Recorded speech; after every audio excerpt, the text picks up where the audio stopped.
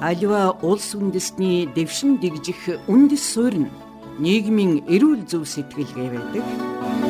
Нийгмийн эрүүл зөв сэтгэлгээтэй ямар ч ард түмэн тулгарсан бэрхшээлийг амжилттай давдаг төдийгүй ирээдүй рүү чиглэх хамгийн зөв замаа сонгож чаддаг.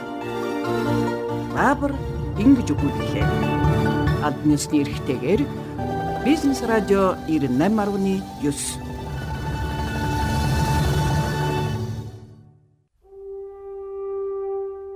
Нийтлэлч Баабар, Төв банк нийтлэл.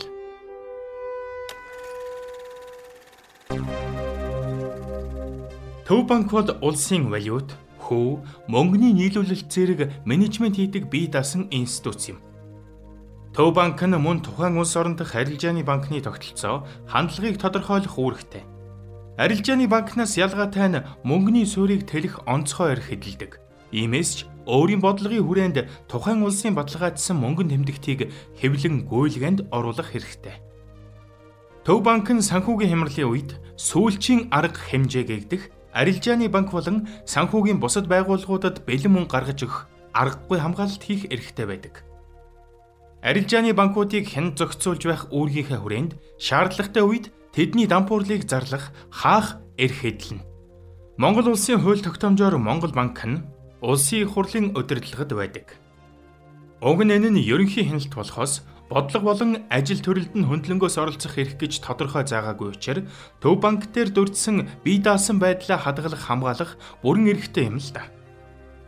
Даанч тэгж чаддаггүй. Сонгуул болгоны дараа бүлэглэлүүд өөрийн хүнээ удирдлагад тавьдаг.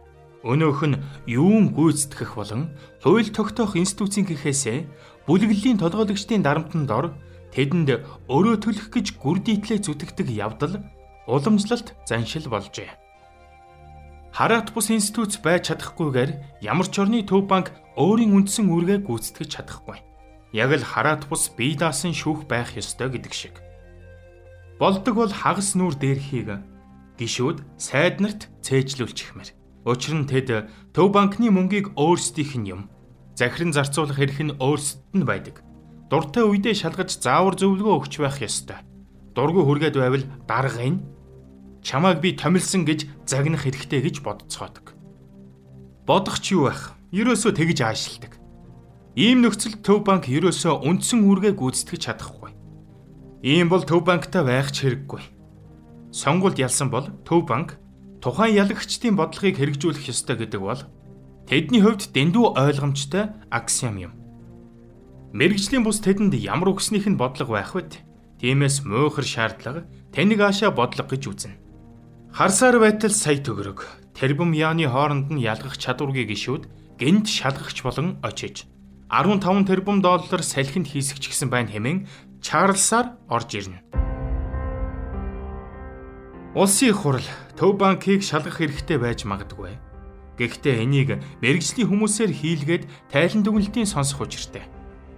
Ерөөсөөч аль салбарт хийж байгаа улсын их хурл болон засгийн газрын шалгалтыг мэргэжлийн комисс хийж дүнгэн тэд сонсож байх ёстой юм л.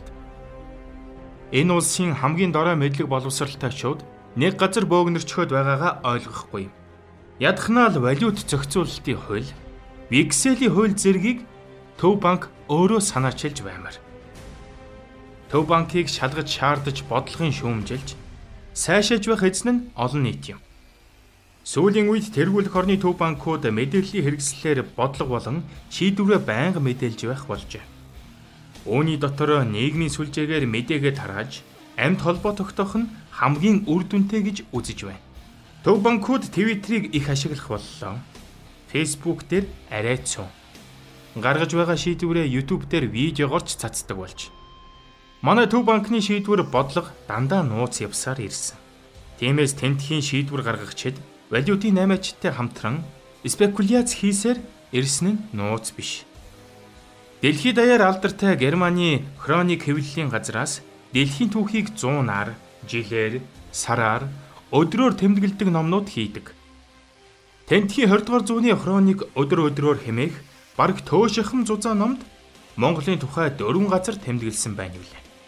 1910 оны Оросын цэрэг Монголд нэвтрэв.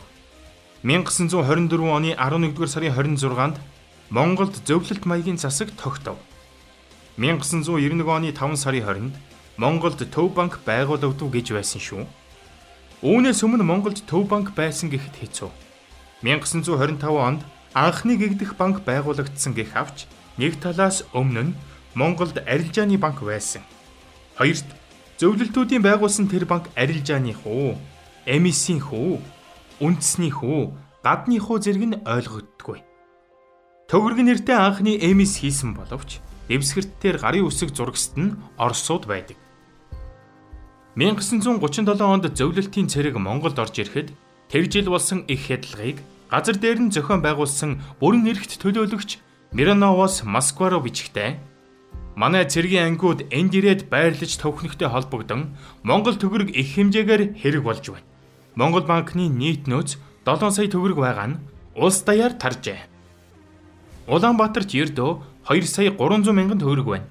Иймээс нэн даруй 10 сая төгрөг үйлдэн нааш шилжүүлэхийг Гостнакт үүрэг болгож шинээр хэвлсэн мөнгийг яаралтай ирүүлнэ үү гэжээ.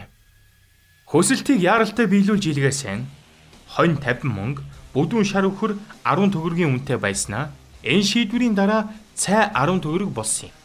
Ингэхээр үндэсний төв банк байсан гэхэд хэцүү. 1991 онд Бямсүрэнгийн засгийн газраас Монгол төгрөгийн ханшийг 2 дахин унгах 20 дугаар тогтоол гарсныг ихэд муулдаг. Монголд байрлаж байсан 100 мянган зөвлөлт цэрэг тэдний эхнэр хүүхдийн дунд Ленинградад хэвлэгддэг төгрөг хичнээн байсныг Монголын ганц байсан банк нь мэддэггүй байсан. Тэдний гар дээр байгаа мөнгөний ханшийг огцон унгаж байж нийт төгрөгийнхөө баримжааг олж мэдэн удалгүй шинэ эмис хийсэн нь тухайн үедээ тун оновчтой. Эдийн засгийн хувьд зайлшгүй хийх ёстой байсан арга хэмжээ юм.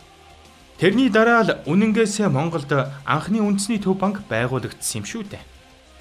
Монгол банкны анхны ерөнхийлөгч Жаргал сайхан, дараа нь Молом Жанц, Үнэнбат, Чулуунбат, тэгээд богино хугацаанд бас нэг нөхөр, дараа нь Пүрв Дорж, Зол Жаргал, Баярт сайхан гэд дараалж байна. Үннийг хэлэхэд бүгдээрээ сонгуульд ялсан намын төлөөлөгчд. Яг бие даасан хараат бус бодлого баримталж ажилласан нь хэд юм бол. 1992-оос 1996 онд тогтож байсан засгийн газрын үед эмх хяц 360% хүрч мөнөөх 1937 оны рекордыг эвдэж байлаа. Олон ерөнхийлөгч засгийн газрын хуралд суун ерөнхий сайдаас үүрэг даалгавар аван гардаг байсан. Үүнийгээ бас зөвшөлтсөл гэж хөөрхөн нэрлэнэ. Ажигласнаар Пүрв Доржил ерөнхий сайдын үгэнд ордгүй байсан байх.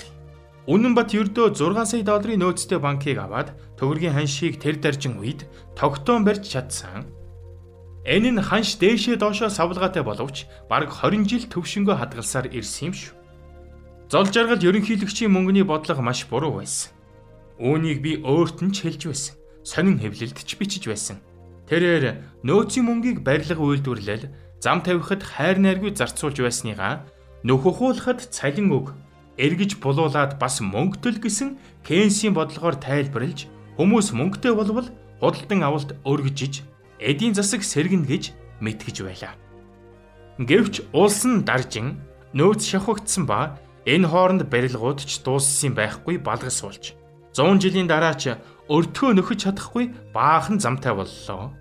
Барилга, зам бол засгийн газрын ажил, төв банк төгрөгөө арчилж инфляцийг доод түвшинд барьж байх үндсэн үүрэгтэй. Улс төр эдийн засгийн бодлогод хаанч алдаа дутагдал гардаг. Чөлөөт арчилсан оронд үүнийг шүүмжилдэг болохоос шийтгдэггүй. Гэтэл дараа нь гарч ирсэн засаг хөөрхий зоолуушкаг бодлогын алдаа гаргасныхын төлөө шоронд хийж, шонт дүүжлэхийг шаардахулсан. Бас арай ч ингэдэг юм аа. Монгол банкны ерөнхийлөгч хувьдаа мөнгө төгрөг идсэн бол тэр нь эрүүгийн хэрэг. Үүнийхээ төлөө ял шийтгэл авах ёстой. Бодлогын алдаа гаргаагүй нэгч засгийн газар 1911 оноос тоолоод ганц ч байхгүй.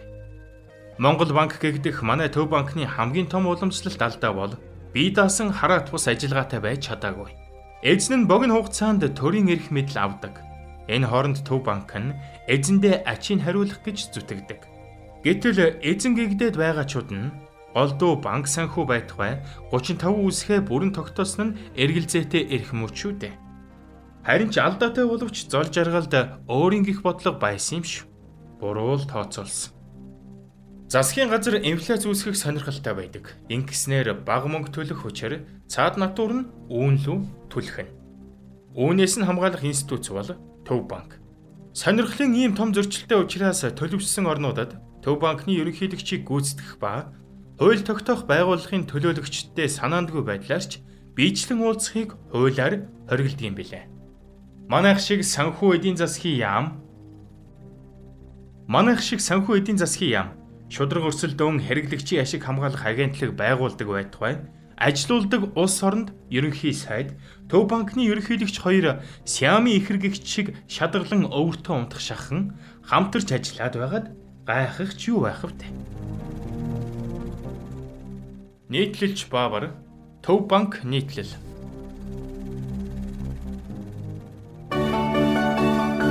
Аливаа улс үндэстний дэвшин дэгжих үндэс суурь нь нийгмийн эрүүл зөв сэтгэлгээ байдаг. Нийгмийн эрүүл зөв сэтгэлгээтэй ямар ч ард түмэн тулгарсан бэрхшээлийг амжилттай давдаг төдийгүй ирээдүйн рүү чиглэх хамгийн зөв замаа сонгож чаддаг. Баабар ингэж өгүүлэв. Албаны эрхтэйгээр Бизнес радио 98.9